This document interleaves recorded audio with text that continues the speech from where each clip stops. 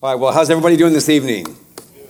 Well, it's good to have you here. I can't see you, but you can see me, so that's a very interesting experience. Hey, listen, my name's Eric. It's my privilege to be here with you this evening. Like Monica said a moment ago, this might be your first time here. Welcome to you if this is your first evening, or if you've been here for a long time. It's great to have you here with us tonight, and it's my prayer that God can touch you and bless you and encourage you this evening. The Holy Spirit's amazing, isn't He? The Holy Spirit's amazing the way He comes and He speaks to our hearts and our minds because God loves us so much and He wants to reveal Himself to us. Amen to that?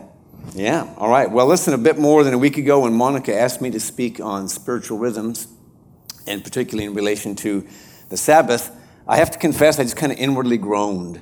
All right? That's the truth. And it's because I've really only been seriously thinking about the Sabbath as a rhythm for really just a few years. And so it's relatively new for me, and I very much am a learner on the journey, like you.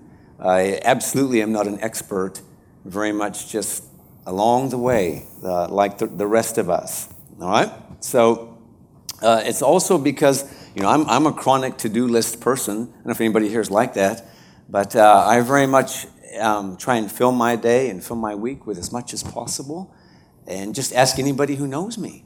All right? One person's laughing over there. It's very true. And so, when Monica asked me to speak on the Sabbath, it was kind of like asking an alcoholic to speak on drink driving.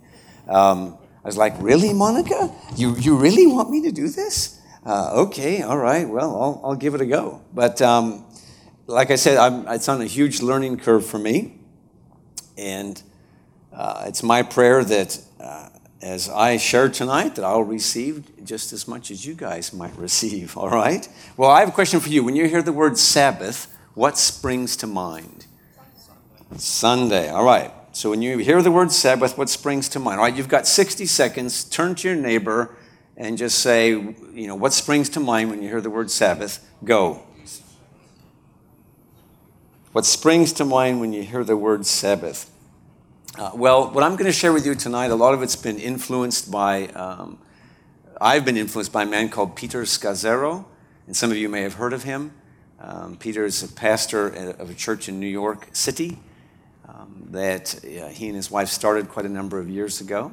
And Peter wrote a book that I read. I read it in 2009. He wrote it in 2006 called The Emotionally Healthy Church.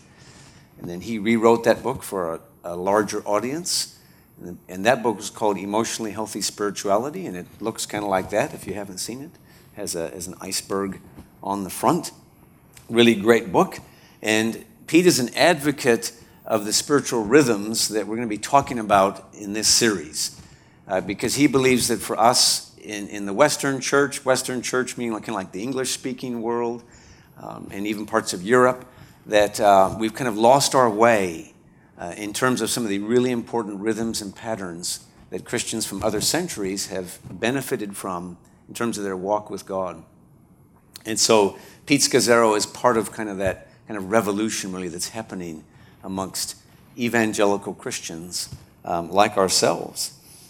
And as I read this book and have read it and reread it, it really truly has changed my life because it's an invitation to a different way of life.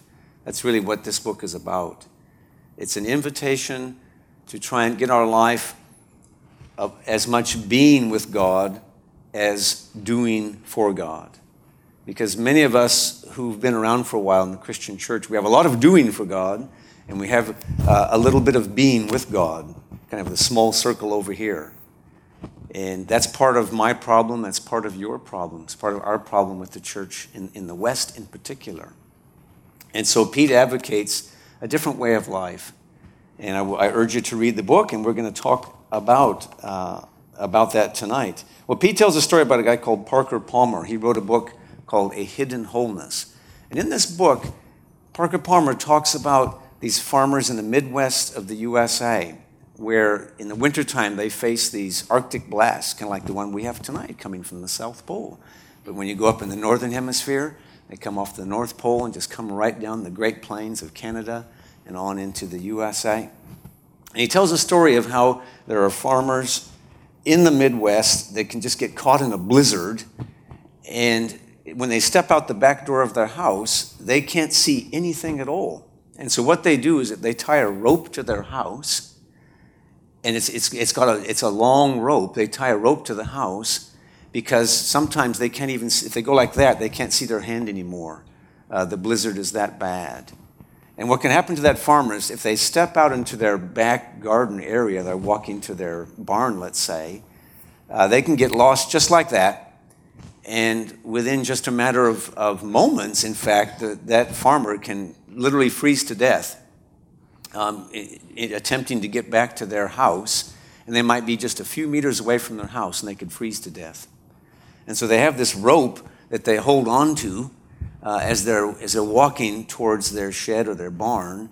And then they finish doing what they're doing, and then they turn around and they hold on to that rope real tightly, because they desperately want to get where? They desperately want to get back home to their house, because their very life can depend on it. And in fact, by the way, our oldest daughter and her husband, they were living in Minnesota a few years ago, and they went to a place called Fargo, North Dakota. And my son-in-law tells me that when he was there, he actually experienced this, where you could stand there, he's all covered in everything possible to keep the heat in his body on, and he would just breathe out, he'd go like that, and he'd watch his breath freeze and boom, drop to the ground, because it was like 50 below zero Fahrenheit. And with wind chill, it can get to like 70 below there. So that's what I mean. You can really take the snow seriously. And yet, for us, we can lose our way. In fact, many of us have lost our way spiritually in the blizzard that is modern life. Because modern life urges us to say yes to so many things, to have this demand and that demand, this demand, that demand, work and family and friends and hobbies and sports and church for that matter, and on and on and on, all these things that we fill our lives with. And so that most of us, our lives kind of fall somewhere between full and overflowing. Is that true, or is that just me? Okay, somewhere between full and overflowing. And in fact, we like to multitask, or maybe I'm the only one that does that. And we can even admire people that multitask. They can be our heroes. Like, wow, look at what he or she does, how much they accomplish in a day. And we tend to be overscheduled, overbusy, tense, addicted to hurry, preoccupied, frantic, fatigued, and starved for time. Our lives are so full that what do? We look forward to weekends where we have free time, right? And what do we do with the free time? Yeah, we fill it up with activities, from a big spectrum of activities. And, we can listen to messages like this one tonight, or we can read books about slowing down. In our workplaces, we have these seminars on how to increase productivity. That's happened for anybody? And those seminars will teach us kind of how to replenish ourselves in life so that we can be more productive at work, right? Yeah. And yet often we can't stop. And if we aren't busy, we feel guilty that we're wasting time and we're not being productive. And actually this busyness, it's an addiction. It really is. It's an addiction of our age in which we find ourselves. In fact, those of us here in the Bay of Plenty, we pride ourselves, we're not like Aucklanders, right? Because that's what Auckland's like when you go there. Everybody's just running around this giant rat race. And we think, my life is much more relaxed here. Is it really? Maybe it is. But when you have all this busyness, and then you add to this kind of the storms and trials of life that come along unexpectedly, it can really catch us off guard. Is that true? Yeah. Because those storms and trials do come along, and suddenly I realize, gosh, I've just been running at a pace. It's just far too fast, with far too much going on in my life. And what happens? My margins are very, very thin. And so is it any wonder that many of us, we feel disoriented or confused?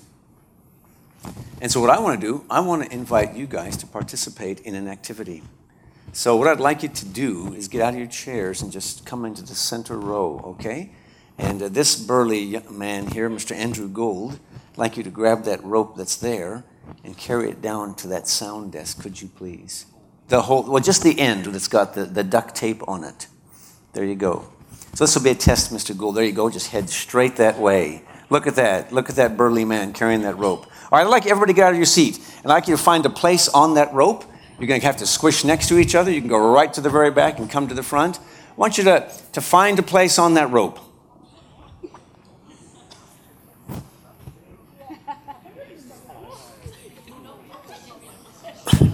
There you go. Find a place on the rope. All right, find a place on the rope. There you go. And you can stretch the rope along here if you need to. If you need more space, you can scoot along. There you go. Yep, keep going. Keep going. Okay, what we're going to do is we're going to have something on the screen. All right, look at that. Isn't this a great experience? This is so cool. Hey, we're going to have something on the screen. We have something on the screen. You know what's on the screen? There's going to be a whiteout blizzard happening on the screen. And what I'd like you to do is you can either watch that and turn your imagination on, or you can close your eyes and imagine that you're in a blizzard and think about you're holding on to this rope. And remember, if you let go of this rope, you may not get back home. And I want you to feel that sense of desperation about that, about the fact that I've got to get back home. And the way that's going to happen is I hold on to this rope. Okay? So let's see if this is going to work. Here we go. So you can close your eyes and you can enter in, or you can watch that video. And I want you to think as well about what's the blizzard of stuff going on in your life that your life is full of.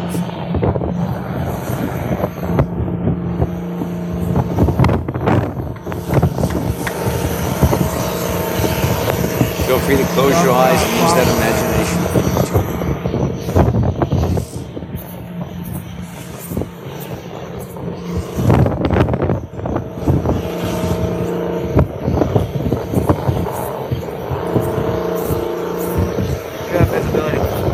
Ahead of me.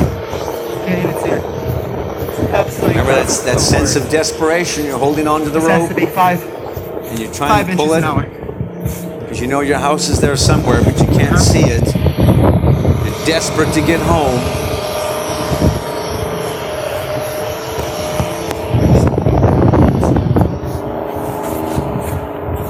That's what it looks like. It's just white. You can get lost. You can freeze to death within just a matter of minutes sometimes. Make that car stuck over there so we can go. Head back to your seats. You've all been very good sports. Look at this, Lindsay. Do we even know where we're going?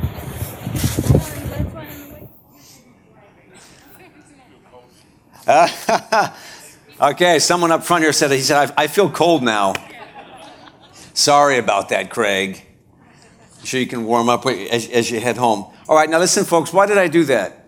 I do that because we all need a rope that we can hold on to that can bring us home. We need a rope that we can cling to that will bring us home. It'll bring us home when we face the blizzards of life that come. Because they do come. And for some people, they might be happening for you right now. And God offers us such a rope that can lead us back to Him. It can lead us back to Him into a place that's centered and rooted in Him.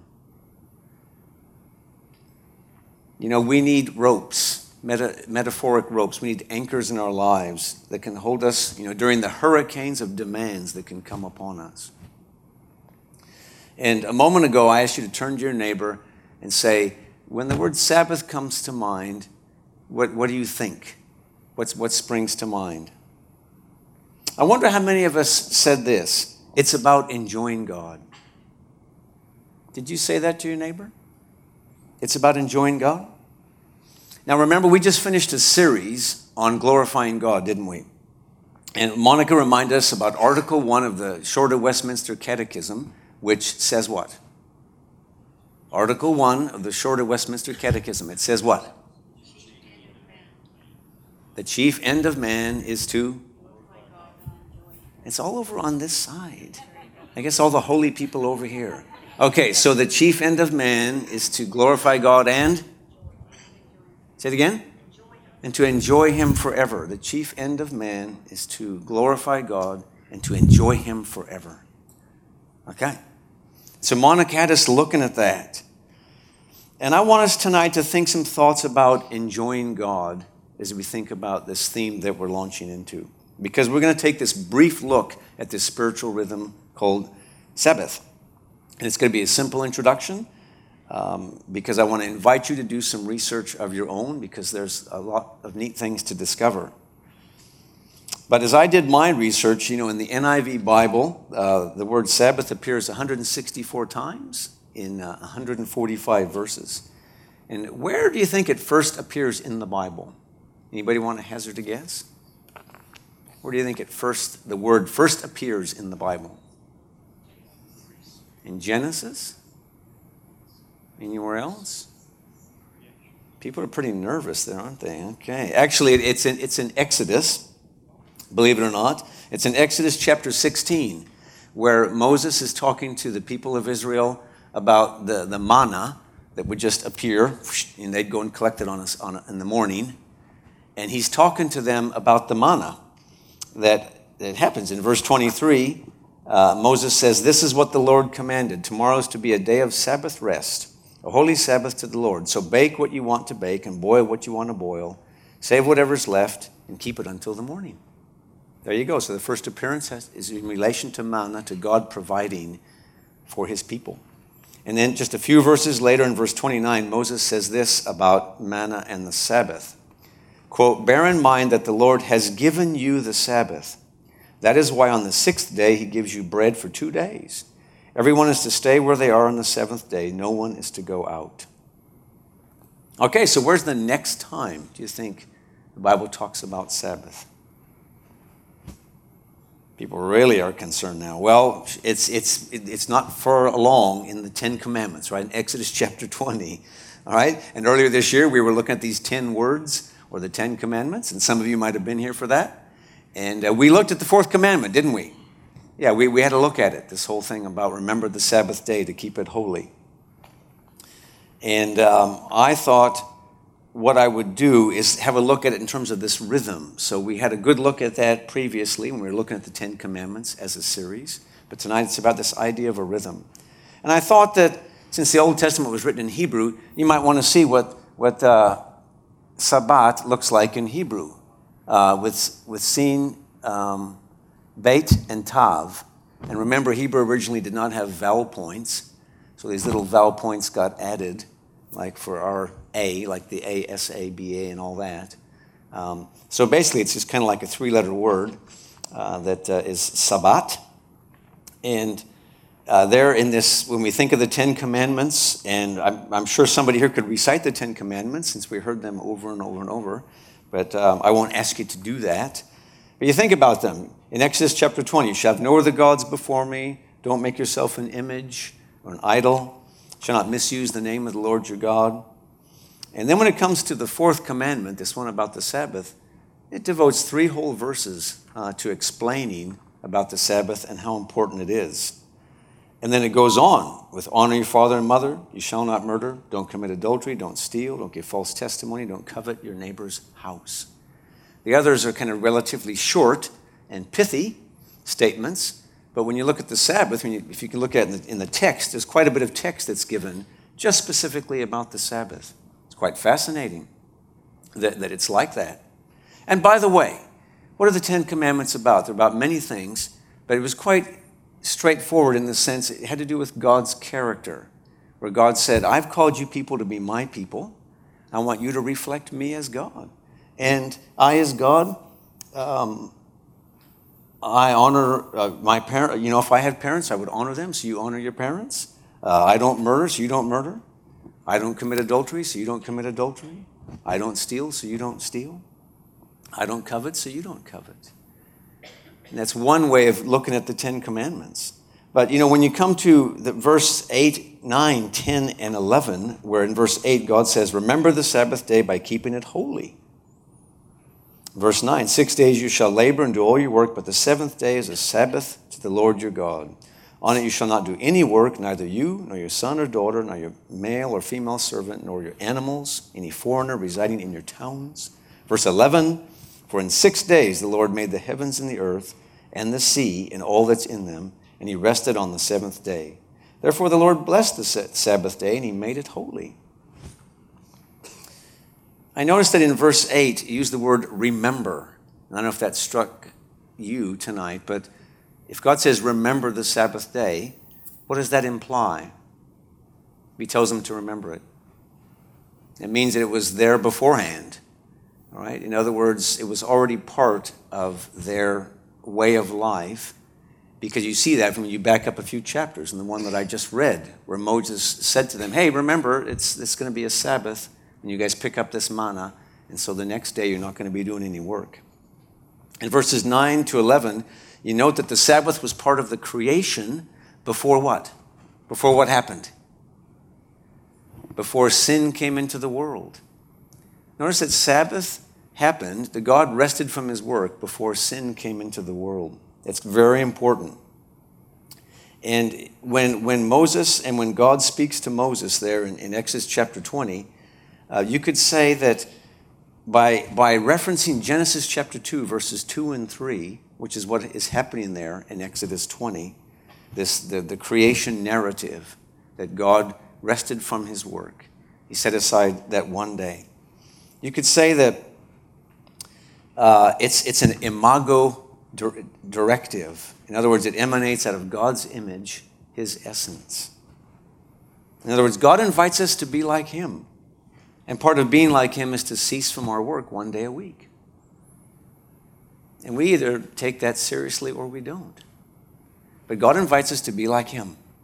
And part of being like him is ceasing from work, just like he ceased from work. But in our culture, that's a radical and foreign concept, isn't it? The idea of stopping for a whole day just for the sake of enjoying God. One time when we were living in Oregon, I was working in information technology, and I had a boss friend of mine, he oversaw the Seattle office, and this guy just worked at a relentless pace. He would do 14-hour days. He would do 16-hour days. I remember when this guy, Steve, he was doing 18-hour days. And it was just crazy. I remember talking with him one time saying, Steve, what are you doing? What are you doing? He was married and he had 2 daughters. But he hardly ever saw his wife, hardly ever saw his girls. And I think part of why God had me in his life was just to try and help him slow down a little bit and think about what really matters in his life. Because he was addicted to work, like can be easy to do. And that's part of our culture, isn't it, everybody? That you can just relentlessly go all the time. Eugene Peterson, he was a Presbyterian pastor for 29 years. He authored more than 30 books. There's a book he's best known for. What's it called? Yeah, The Message. It's a paraphrase of the Bible. Some of us here like The Message, and we use it. Well, Eugene Peterson has a really key insight about the Sabbath. I hope it's going to be here. Let's see if I can get it up on the screen. Is it going to advance? There it is. The Sabbath is not primarily about us or how it benefits us. It's about God and how God forms us. I don't see any way out of it. If we're going to live appropriately in the creation, we must keep the Sabbath. Did you catch that? That last part? If we're going to live appropriately in the creation, we must keep the Sabbath. And so this word Sabbath, it means rest or to cease from our work. And the challenge that we have as Christians is a challenge that I had just a few years ago, where I thought, I can ignore the 4th commandment, which I quite happily did, right? For a very long time. I didn't take it seriously. In fact, in the book of Hebrews, it says there remains a Sabbath rest for God's people. Anybody ever heard that verse? Yeah, it's in Hebrews 4, verse 1. It says, therefore, since the promise of entering God's rest still stands, let us be careful that none of you be found to have fallen short of it. And then verses 9 to 11 of Hebrews 4. There remains then a Sabbath rest for the people of God. For anyone who enters God's rest also rests from his own work, just as God did from his. How does the Hebrews reading finish? Let us therefore make every effort to enter that rest. So what does that mean? It means there's a special type of rest that God has for us as Christ followers that's unique. It's unique in its quality. It's divine because it originates in God. And the scriptures there invite us to enter into that kind of rest. Well, you know what I did for years? I just ignored that. I always thought that that was just something for somebody else, or like a monk that lives in a monastery, right? Or some other very spiritual person. And through Pete Scazzero's writings and then through some others, God began to really kind of shake me up and realize that actually that Sabbath means doing nothing related to work for a 24-hour time period. That's what it means. And God said that it was a unit of time that was holy. Remember? He said, remember the Sabbath today? Remember the Sabbath day and to keep it holy. Holy means to have it set apart, for Him. And Sabbath provides us a rhythm whereby we can recalibrate and reorient our life around God. Did you catch that? The rhythm of Sabbath provides us a day where we can recalibrate and reorient our life around God. And if we'll take it seriously, we can have some immense benefits that come to us from it. Conversely, it's at our peril that we neglect a regular time where we stop for the purpose of enjoying God and focusing on Him and letting Him refresh and renew us. Why do I know that that's true? Because I'm old enough to have met brothers and sisters in Christ who've just gone at one pace. They've gone at a fourth or fifth or sixth gear, if they could find a sixth gear. And that's what they've gone at. And some of my brothers and sisters in Christ who were my friends 10 and 15 years ago, they're not around today. They're either dead or maybe they're not walking with God today. I had a pastor friend of mine in Auckland just 2 years ago. He was a young guy. He was 35 years old. He was 2 years into pastoring. He had a catastrophic burnout. Catastrophic meaning he went to his home and he was bedridden every day, every week, every month for an entire year. And we got on Skype, and he could only have someone come into his room for 15 minutes a day because a 15-minute visit from someone just sapped his energy. I have another pastor friend of mine. He also had a catastrophic burnout where he was out for a year, and then it took him a second year to recover. In fact, still to this day, this friend of mine, he walks with a limp as a result of that catastrophic burnout that he experienced. Now, these are sad and hard stories, but in both of those cases, they were guys that just went constantly at one pace. And they didn't respect their need to have a regular time, a rhythm in their life, just to stop and do nothing at all, but just to rest and focus on God and to do something that's replenishing and renewing for them.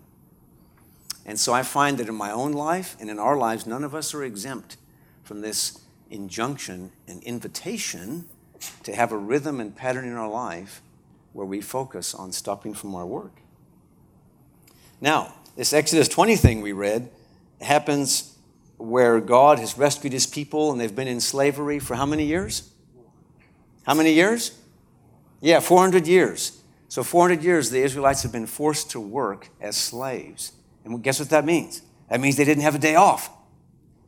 That means they constantly had to work with no days off for 400 years. So they had these ingrained habits of work. In fact, the Israelites, they were machines, right, for the Egyptians.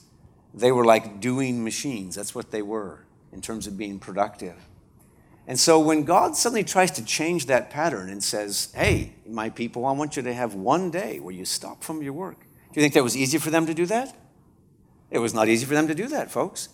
They had 400 years of a pattern. And in fact, they found it very difficult to make that change. They did. But God instituted that because God knew that they needed a way to stay close to Him, to deliberately stop in order to focus on Him and on family and on resting. And here's why. Because God worked and we are to work. God rested and we are to rest. Notice, like I said, after completing his work of creation of the heavens and the earth, God rested on the seventh day. And God had that same desire for the Israelites, that when he liberated them and took them out into the desert, the wilderness, part of his covenant with them was that they would be like him, and part of that was them stopping intentionally from their work so they could enjoy God, they could enjoy one another. The Scripture talks about having feasts and good food on the Sabbath. It was originally intended just to be a delightful day to experience God and his life. And for us who live today with this enormous pressure of the culture that pushes on us, it's hard for us because God has called us out to be different to the everyday world that we're a part of. And that's what this Sabbath thing is a challenge. And I found it a challenge for me, and you probably will find it a challenge for you. Because the world wants to squeeze us into its mold, particularly around this thing of being busy and being addicted to busyness and filling our life up with all kinds of stuff. Sometimes good things, but good things can be the enemy of the what? Of the best, like my dad used to say. And that's kind of what the Sabbath is about. It says, actually, God's the best. And if I can be purposeful and have nothing to do in my schedule, but just to focus on him and have this time for him to replenish and renew me, it's going to be of immense benefit. Is that right? Yeah. Now, this thing of the Sabbath, it was a hallmark of the Jews throughout their history.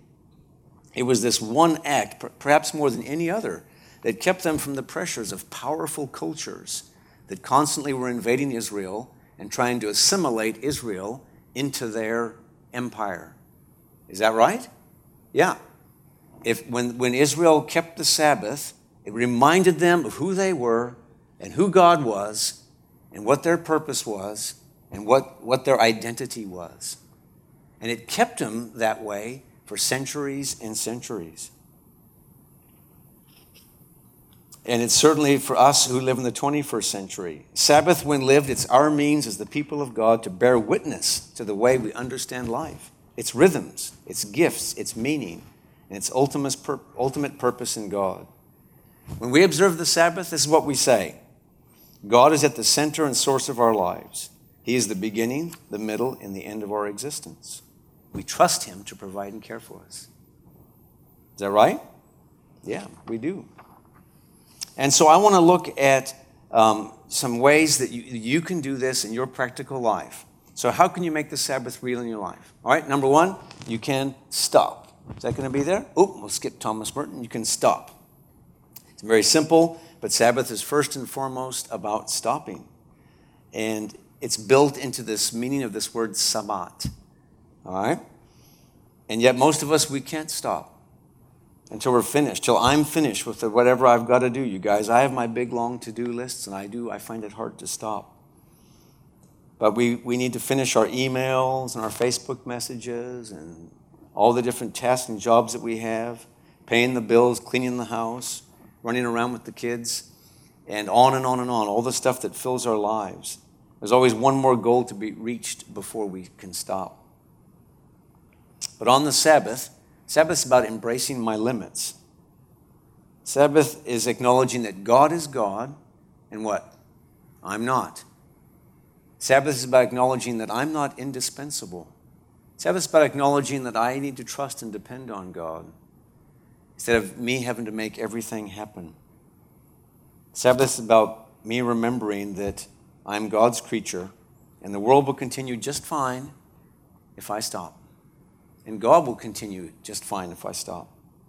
In fact, when I took a little mini sabbatical a couple of years ago with my wife Karen, we decided we would try something quite different. And that is we would visit a Trappist monastery in Oregon where we were on sabbatical. And maybe you probably heard Ross or others talk about that. The Trappists are an order of Cistercian monks. That might sound even really weird to you, but they're kind of cool monks. And the Trappists operate here in New Zealand. They have a monastery down in Dannevirke called Kopua. Has anybody been there? No hands. I thought there would be at least one hand that would have gone up. Well, Kopua is a monastery that you can go to. Any of you here in this room. The Trappist monks, they allow guests to come and you can stay in the guest part of their monastery, and they'll let you join in their rhythm of their Benedictine prayer pattern, which is 7 times of praying throughout the day. Starts very early in the morning, like 3:15 in the morning, or maybe 4 o'clock in the morning, depending on what monastery you go to. Well, we'd heard about this, because in fact, Karen and I had met Pete and Jerry Scazzero, and we were very interested in their work, and they challenged us to go stay in a monastery. So we did in Oregon. We stayed in this Trappist monastery. It was January, it was winter, it was freezing cold. It was like, what was wrong with our brains? Why did we go when there was ice on the ground? But anyways, that's what we did. And we stayed in this monastery, and we did a whole week there. And they had one building that was devoted to silence. They had another building where they would kind of chant their prayers. And they had a building where they would eat. The guests could eat their meals. The monks would eat meals in their own building. But what was really cool with these monks is that they would let us just kind of join in any part of their pattern that we wanted to. So if you could get up early enough in the morning, you could meet them at like 4 o'clock in the morning and go into their silent building and just sit in silence and meditate and experience silence, and that's going to be coming up in this series. Or you could then join them in their kind of chapel thing as they chant some prayers out. They would chant the scriptures, the Psalms, all parts of the Bible they would chant and do some singing. And then they would have other prayer times throughout the day.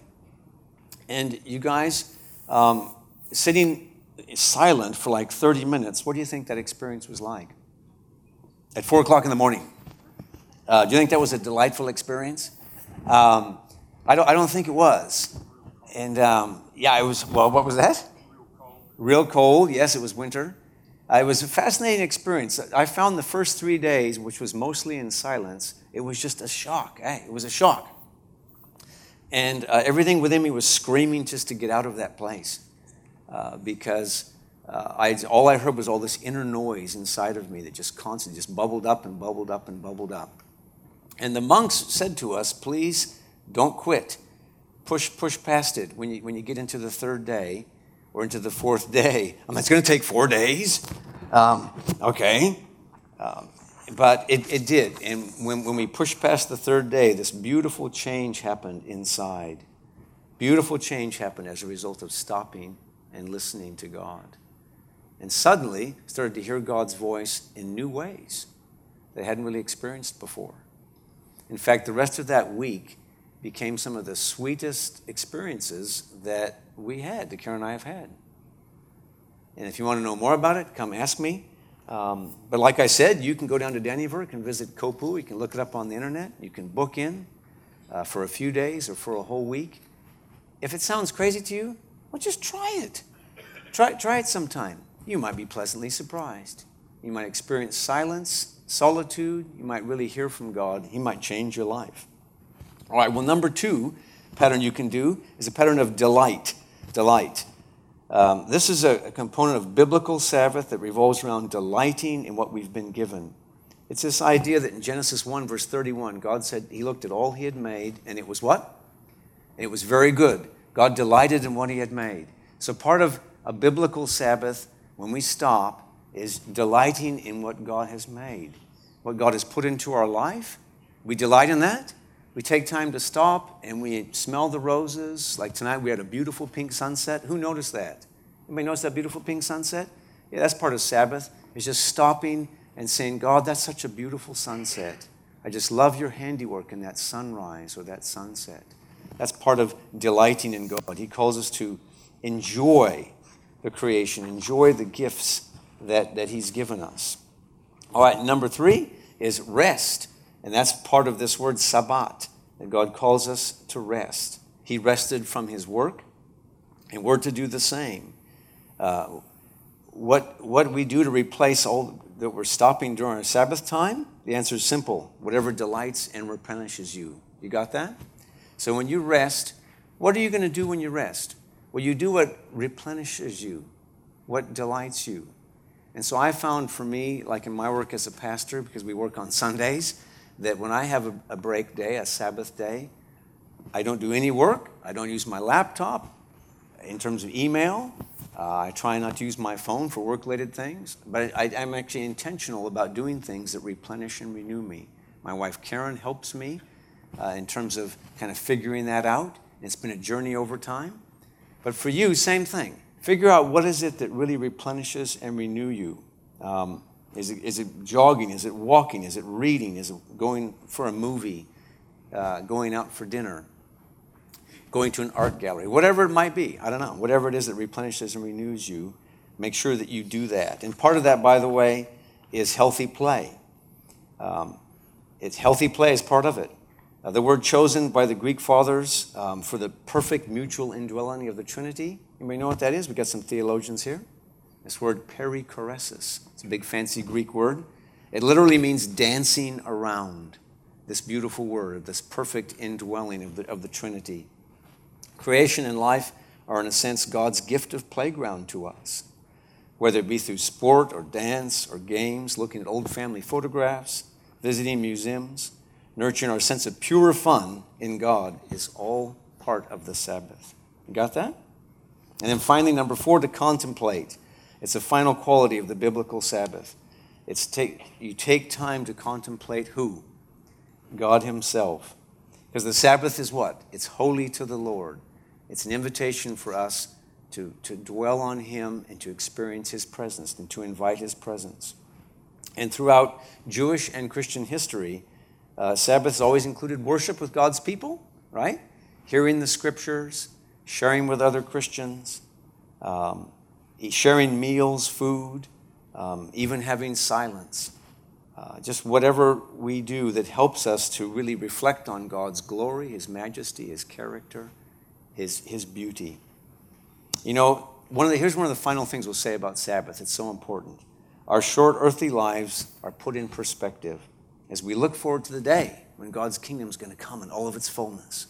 You looking forward to that? Yeah. Sabbath helps us to look forward to that day when God's kingdom is going to come in all of its fullness. And we're going to enter into this eternal Sabbath feast of God's presence. We're going to taste his splendor, his greatness, his beauty, his excellence, his glory.